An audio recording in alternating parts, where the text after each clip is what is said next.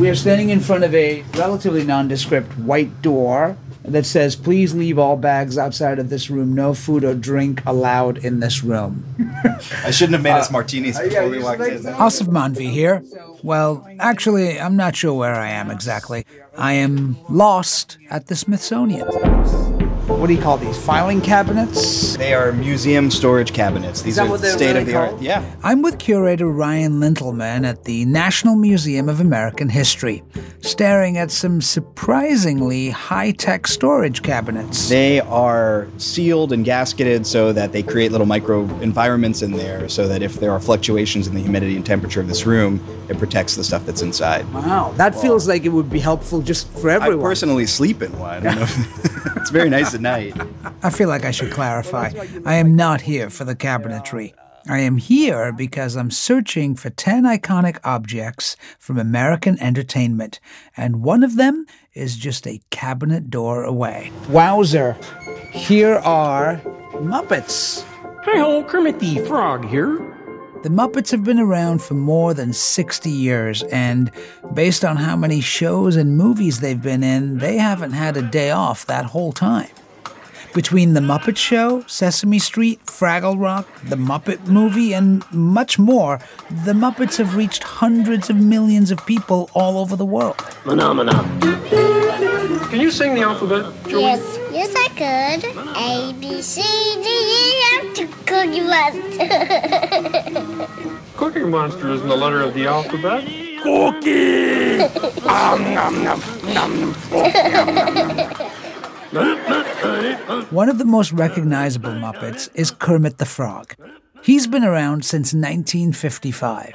Now, pure pork sausages you will find. Kermit was created by Jim Henson, a brilliant puppeteer who fashioned the famous frog from an old green coat that his mother threw out. This was the actual coat. That's the coat. And, he's made from materials that were around Henson's house, right? You can see the jeans sticking out of the bottom there, too. Those are Jim Henson's jeans. Where the hand went. Yes, right. Many more items to call to your attention, but they just become much too numerous to mention, like Frank. Before he passed away in 1990, Jim Henson created hundreds of Muppets. Many of them are well known, but there are a whole bunch of Muppets from the early days that most people haven't even heard of. Those Muppets are artifacts from the very earliest days of Jim Henson's long and storied career. Her name is Luna, she's a peach, but don't leave food within her reach, or babies. Those early Muppets date back to the 1950s from a show called Sam and Friends. Some of them go back even further, to Henson's early days at the University of Maryland. And now, the Smithsonian's National Museum of American History has more than 30 of those original obscure Muppets. This is Yorick, Mushmelon, Icky Gunk, Chicken Liver. There's Pierre the French Rat. Those early Muppets paved the way for the Muppets who are today household names the world over. Ah, there's Fozzie. This is Grover. And that's Bert and Ernie. Yep. Wow, that's pretty cool. Down below here and that's some of the others. Count Von Count. Too. Oh, right. Look at that. Oh, man. And then, of course, there's my all-time favorite, the belle of the ball, Miss Piggy herself. Miss Piggy, in all her glory. She's wearing a ball gown, like she's decked out to go out on the town, right? Holy maracas! Later, I'll talk with Frank Oz, Jim Henson's right-hand man, who gave Miss Piggy her voice and persona. What is it about puppets and puppeteering that you wish people would ask you that they don't? I wish they don't ask me anything. Really? Yeah. Thank you. Good night, everyone. No, because I'm not a puppeteer. I am Miss Piggy. And I'll also talk to her designer, Bonnie Erickson, who, by the way, asked me to pass a message along to Miss Piggy when I visited her in storage. Tell her that I send my love and that her masseuse has been asking about her. Okay. All right, I will. So how exciting is it to have the Muppets here at the Smithsonian? It's awesome. It's one of the things that, as a curator, when you take people in to see them and you open up that cabinet and they see these characters that they've seen throughout their lives just kind of like bursting out, it's an awesome moment. You know, a lot of the collection ends up sort of behind the scenes. And are the Muppets out a lot? We try to keep at least one Muppet on display at all times. Right. Because you can tell so many stories with them. You know, right now we're using... Who's on display right now? Cookie Monster is out. He's helping us to explain how the arts and culture support philanthropy. So there's an exhibit here called Giving in America. And, you know, the philanthropic angle of Children's Television Workshop, its educational mission. He's a great philanthropist. That's a bit of a stretch. The guy's basically all he does is eat cookies. And it's mostly about cookies. If you guess what is in the box, I'll give you a cookie. It's a horse. No. It's a cow. No. It's a cotton ball. No. It's a pogo stick. No. It's a rump roast. No. It's a moose. No. Those are wild guesses. Well, me wild about cookies. Yes, but we had Miss Piggy out as one of the leading female comedians of the 20th century. Really? Which was kind of an interesting take. But you know, love that. Yeah. I don't know if you know this, but she was allowed to wear the Hope Diamond for the cover of Smithsonian Magazine. Wow. How great is that? I'm talking to Bonnie Erickson, who designed and built Miss Piggy. When Miss Piggy came to the National Museum of American History in 2013, the museum wanted to make sure that her entrance was just as glamorous as she would have wanted. And that's why Miss Piggy got to do a photo shoot for Smithsonian Magazine wearing one of the most valuable objects in their entire collection. Is she the first puppet to wear the Hope Diamond? I would think so. I'm pretty sure. But getting the two of them together was no easy task. The 45-carat Hope Diamond required a secret pre-dawn escort and an armed guard. And so did Miss Piggy. But at the end of the day, Bonnie Erickson thinks it was all worth it. And the necklace fit her perfectly. Of course it did. I actually got to touch it just the teeniest bit because I was adjusting it on her neck. We put it on, and with the dress she was wearing, you'll have to look it up. I'm sure it's online. She looks absolutely beautiful. I am the singing star of this show. A singing pig? So now that they're here at the museum, they're among the most popular objects that we have, which I think is kind of, it proves their continuing resonance with people and that they're important in American life. The term Muppet is another Jim Henson original. It's a word he came up with at the start of his career to describe his puppet act. But what exactly Muppet means and where it came from was never really something Jim Henson nailed down too specifically. At different times, he would say it was a portmanteau of marionette and puppet, that he was putting them together, or that he was riffing on moppet, which is what kids are called sometimes, you know, like little like ragamuffin type, you know, that name for children. But he never really came up with a good explanation for it, or at least it would change. Really what it meant was that this was a new style of puppet. And so he, you know, created this, what some, you know, puppet scholars have called the American folk style of puppetry. It's not easy being green. Well, what's cool about Jim Henson is that he never intended to be a puppeteer. He really wanted to work in television. When he got to school and he started to take some classes in puppetry and then got an opportunity to do this puppet show on the local television station, he thought, oh, okay, well, I can do that. I really want to work in television. And so let me give that a try. And the puppet show he was offered actually had a great lead in it, led into The Tonight Show. And so, you know, he had like, I think it was 5 minutes or something every night, you know, to do the show. Sam and Friends. Henson's first TV show was Sam and Friends, a local TV series in Washington, D.C. Henson started the show when he was a college freshman in 1955, running 2 episodes a week until 1961.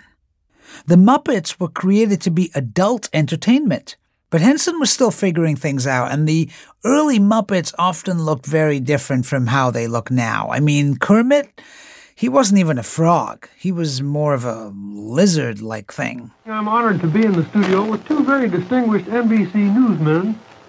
You know how when a newsman is giving his news, he's so self-controlled and precise?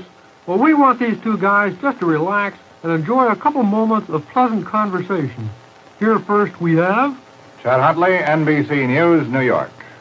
Yes, indeed, but let's not be quite so formal. Why don't you just call me Kermit, and I'll call you, well, what would you like me to call you? Chet Huntley. Oh, okay, Chet Huntley. So Henson knew what was unique about television, right? That it kind of created its own proscenium. That the screen that you're looking at blocks out whatever you don't want to see, right? And you can move the camera in and you can zoom in on faces and that sort of thing, right? Which was never the case with puppet shows before. So the puppets that he created were made from really flexible materials. They were very expressive. They had big faces.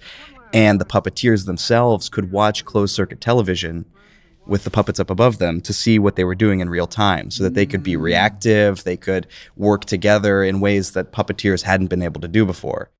While Sam and Friends was on the air, Jim Henson also landed a gig using his Muppets to make commercials for the Wilkins Coffee Company. You getting on the Wilkins coffee bandwagon? Never. No! You either go with Wilkins or you just don't go. In the span of just 4 years, Henson wrote, directed, and performed more than 150 10-second slapstick ads for Wilkins. If you don't drink Wilkins coffee, you're not all there. Oh, that's a lot of... In fact, without Wilkins coffee, you're nowhere. I could watch these all day. He had two characters, Wilkins and Wontkins, who were Muppets.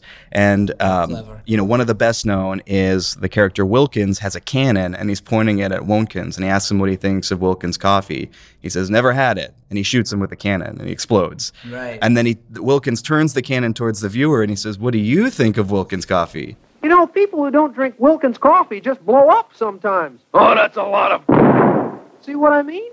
Can you imagine if you're like a coffee executive in Washington, D.C. in like 1960, right? And this like 20-year-old kid comes in. And he's like, you know how I want to market your coffee? I want to have puppets like shooting each other, right? And threatening each other if they don't drink this coffee, they're going to get killed. But, he didn't have all that history of advertising people. He's just thinking like, how would I get my attention? How would I make myself laugh and get thinking about this coffee and have a positive association with it? Everything that he did was like 10 years ahead of its time. Thank you. The coffee commercials made Wilkins a bit of a star, but the first celebrity Muppet was actually Rolf. Oh, I'm not a big TV star. A starlet maybe, but not a star. Rolf was a scruffy brown dog with a round black nose and long floppy ears who became a recurring character on the Jimmy Dean Show in 1963. I bet you got a lot of offers and things after the show last week. Well, Lassie called right after the show. Really? Yeah, she's running scared. So Jimmy Dean had this variety show, the country musician, and Rolf was kind of like his sidekick. So this was a big break for the Muppets. And Jimmy Dean would kind of lean on the fence post and talk to Rolf, this good old boy dog, and they'd make jokes and sing songs together. And people loved Rolf. Rolf got way more fan mail than Jimmy Dean ever did on this show. Right. Now we ain't got a barrel of money. Maybe I'm shaggy and funny. Jim Henson's ads for the Wilkins Coffee Company got him more commercial work. The Muppets that starred in those commercials often wound up becoming celebrities in their own right. Rolf, for instance, was a spokesdog for Purina. If ordinary dog foods leave you flat, try Purina Dog Chow, right? The commercials were good work, but what Jim Henson really wanted was for his Muppets to have a TV show of their own. And then, in 1969, the Children's Television Workshop asked Jim Henson to create some Muppets for its new kids' show, Sesame Street. I'm a friend of Kermit's. Oh. Yeah, we both come from the same neighborhood, Sesame Street. Oh, isn't that cute little children's show with puppets? Then came Big Bird, Oscar the Grouch, Grover, Fozzie Bear, Elmo, Bert and Ernie, and Cookie Monster. And they were soon one of the most popular segments of Sesame Street. He was really excited about the opportunity to work with Sesame Street and really loved it. He didn't charge a fee basically to work on Sesame Street. He did this out of the love of the project. But over time, he never wanted them to be seen as something just for children, right? And that's the risk that he always ran, especially when he would work on these children's television projects. So I think the rest of his career after the success of Sesame Street, he was always fighting against this perception that he was a children's entertainer. Right. And so everything that he did was trying to prove that puppets, were just as funny and just as entertaining to adults as children. Moving right along in search of good times and good news. With good friends you can't lose. This could become a habit. Whether or not he wanted to, Jim Henson revolutionized educational programming. And that gave him the opportunity to prove that he had the chops to entertain adults as well as children. Getting there is half the fun. Come share it with me.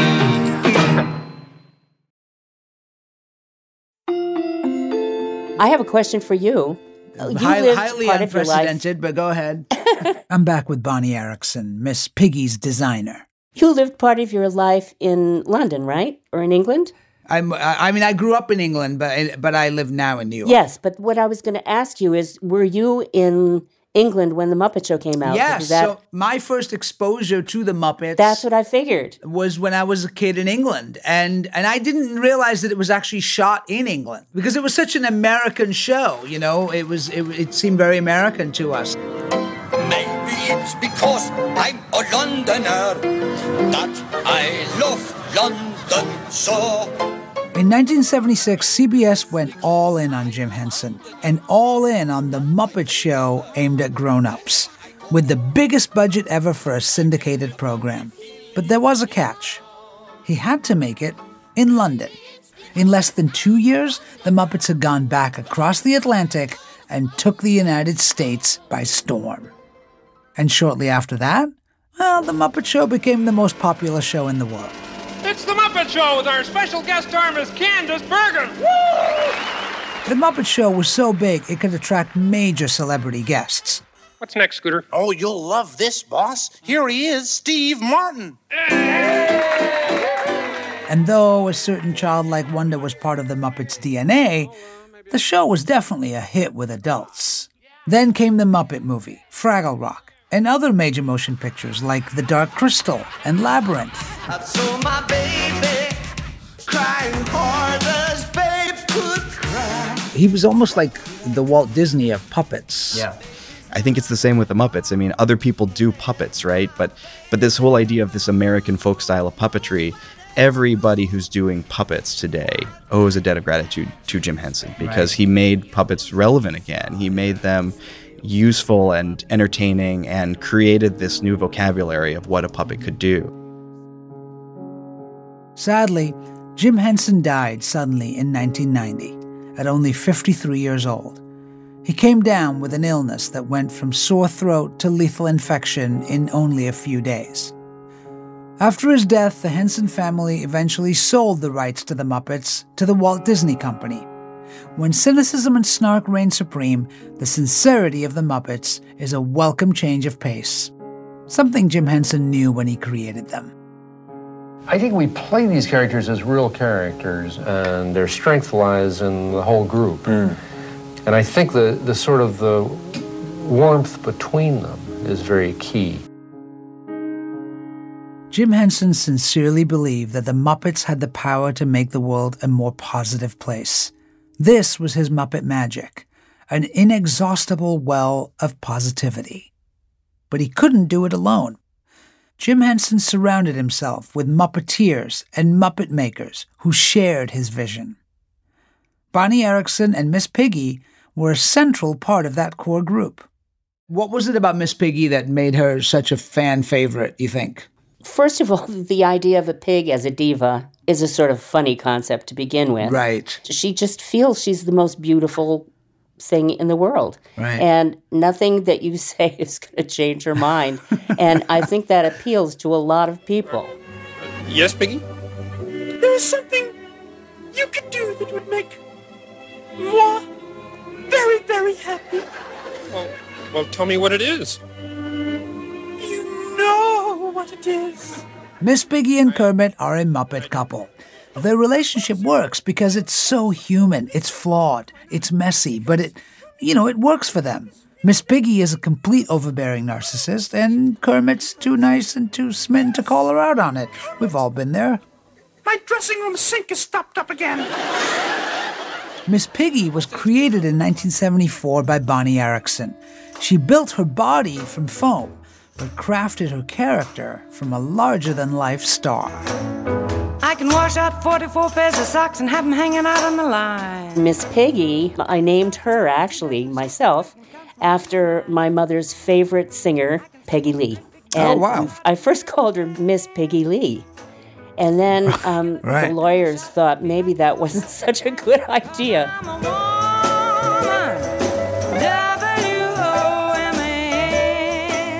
I meant it as homage because my mother really loved this singer, and so did I. And they thought it would be insulting? They were worried. And Right. I don't know. Nobody ever asked her. People don't ask people what they feel about stuff like that. No, So we yeah. changed it to Miss Piggy. But it was Frank Oz, ultimately, who really gave her the truck driver character she became. Frank came up with this whole background for her. Something like she came from a litter of 17 pigs and there were only 16 nipples. And Yes, she had I've to heard fight that. her way out of the farm. And, Well, that yes, right this there whole- tells you everything about her, right? According to Frank Oz, Miss Piggy's father died in a tractor accident, and she had a falling out with her mother. Since there was nothing left for her on the farm where she grew up, she made her way to the Big Apple. Then, Miss Piggy enrolled in charm school, but she had to do some things she wasn't proud of to pay for it, like a bacon commercial. Well, one man's poison is another man's bacon.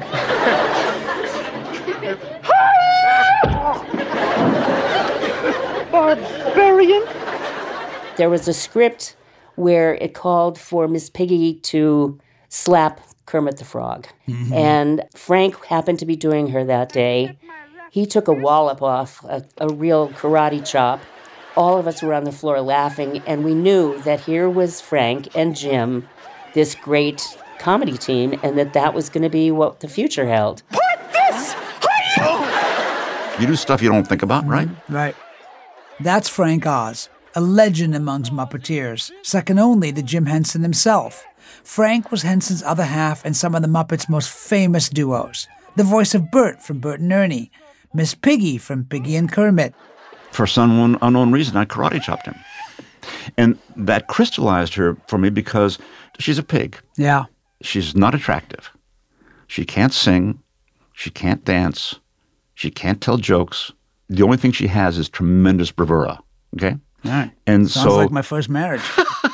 Oh, what a cheap No. joke. What a cheap. You want to edit that out?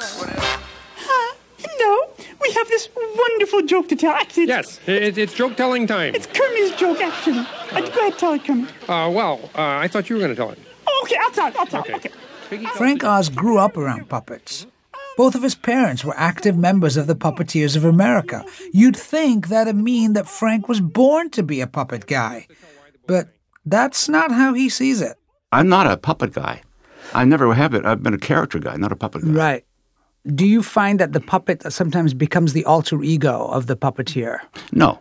No. See, this is wishful thinking on your part. It is? People love the idea of, ventriloquist, he's taking over his soul, and somebody, it's all crap.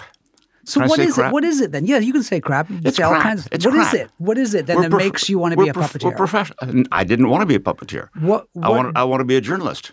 Oh, At interesting. 18, I just gave up because the puppet stuff was just a way for me to make some extra money.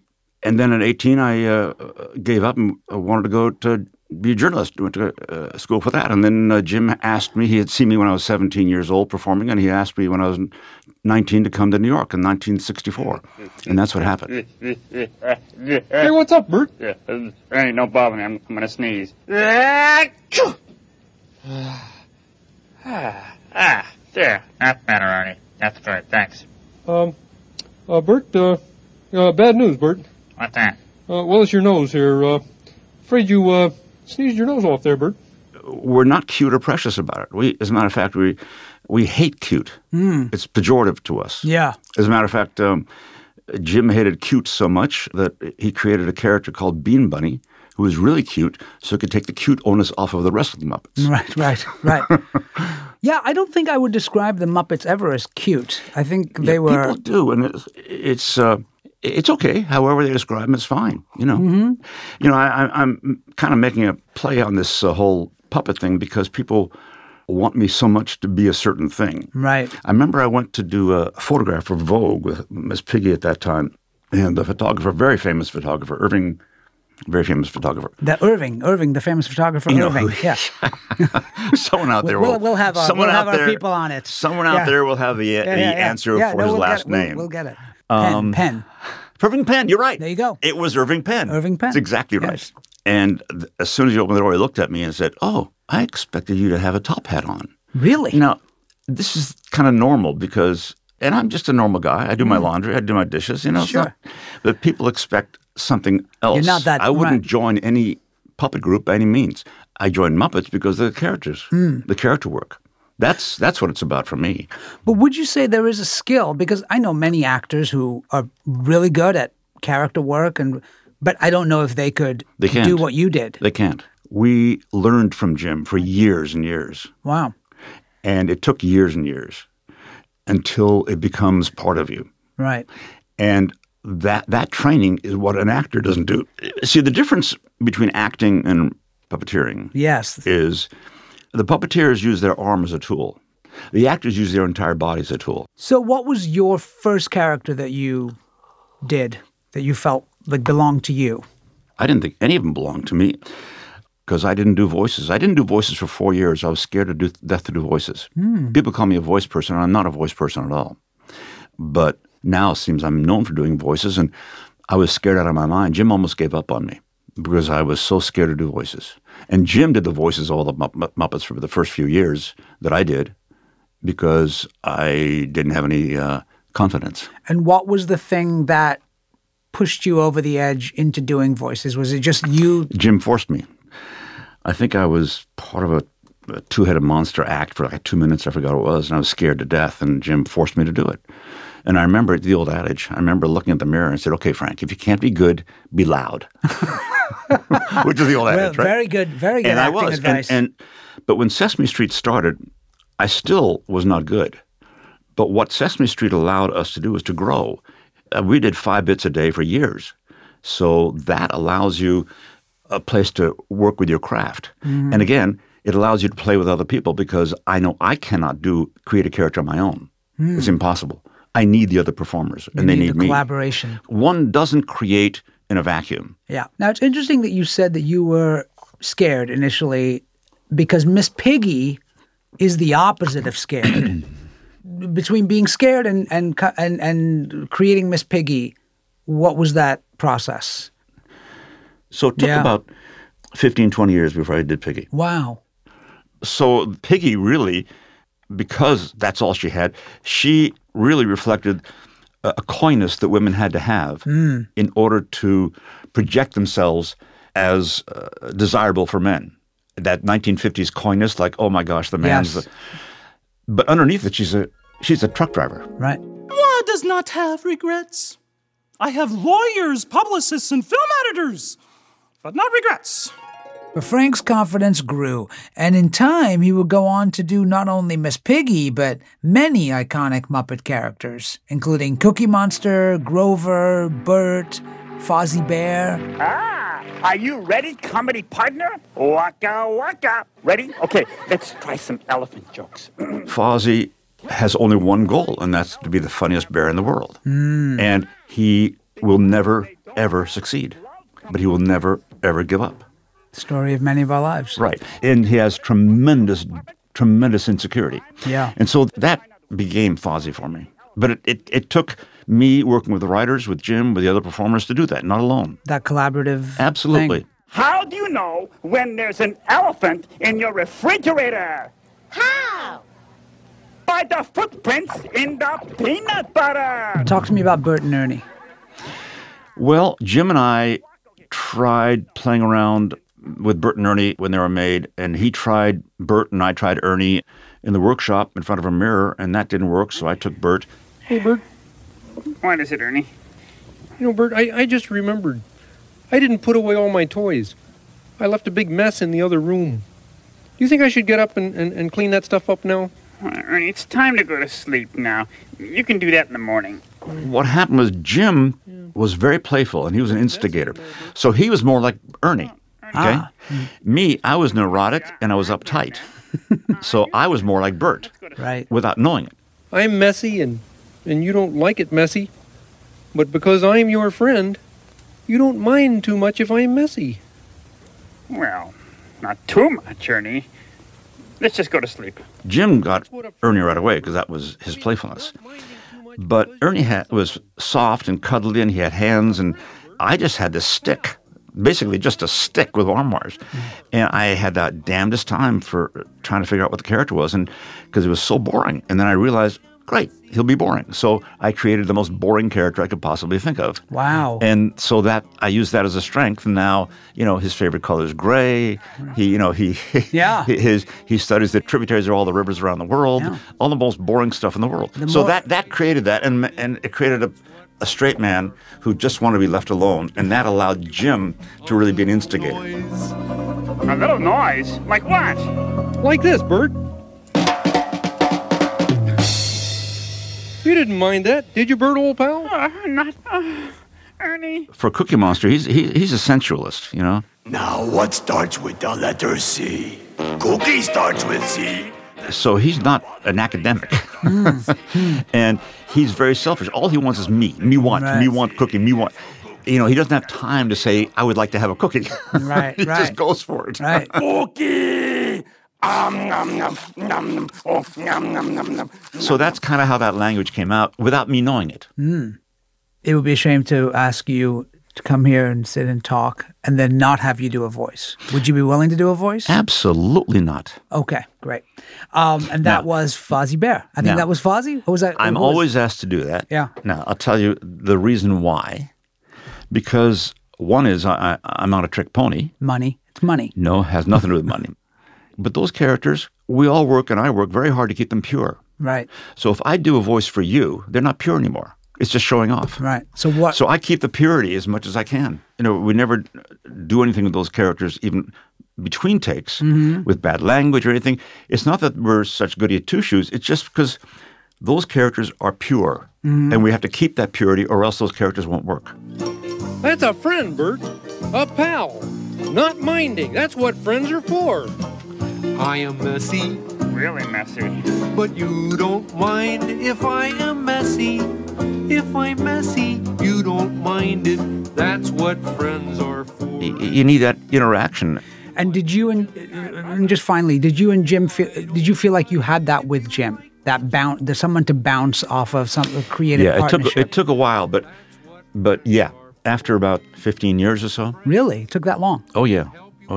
Why did it take so long?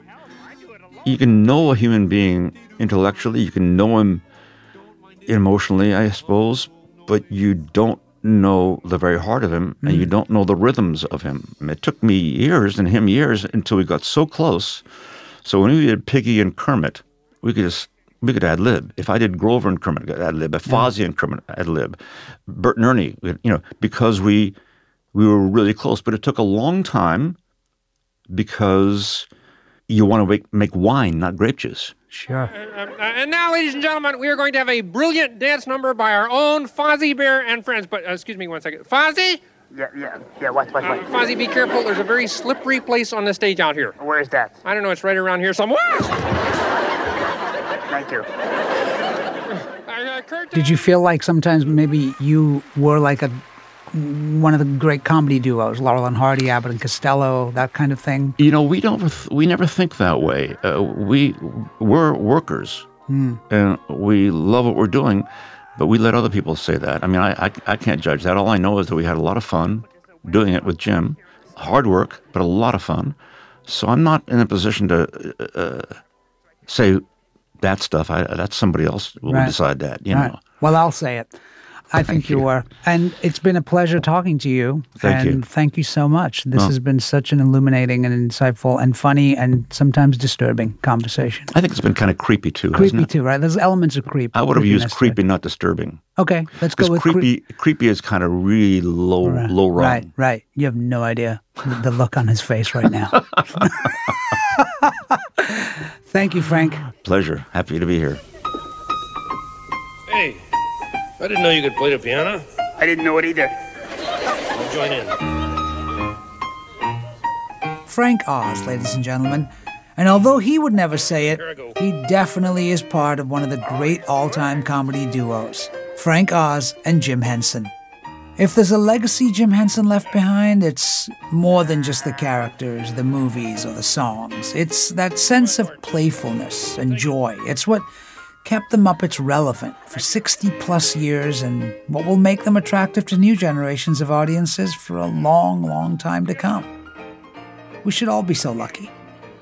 I'm Asif Manvi. Thanks for listening to Lost at the Smithsonian. Lost at the Smithsonian is produced by Mary Beth Kirshner. Our executive producer and editor is Ellen Weiss. Technical support from Robin Wise, fact-checking from Danielle Roth, and scripting by Alex Berg. Mixing and sound design by Casey Holford and John Delore. Original theme music by Casey Holford. Our supervising producer is Jordan Bell, and our executive producer is Chris Bannon. Huge thanks to the Smithsonian's National Museum of American History, Eric Jentz, Ryan Lintelman, John Troutman, and Laura Duff, for all their help in making this show. Lost at the Smithsonian is a production of the Scripps Washington Bureau and Stitcher. I'm your host, Asif Manvi. You can find me on Twitter and Instagram at Asif and Facebook at Asif Manvi. If you like the show, don't forget to rate and review it on the Apple Podcast app. It really helps other people find the show. Thank you so much for listening.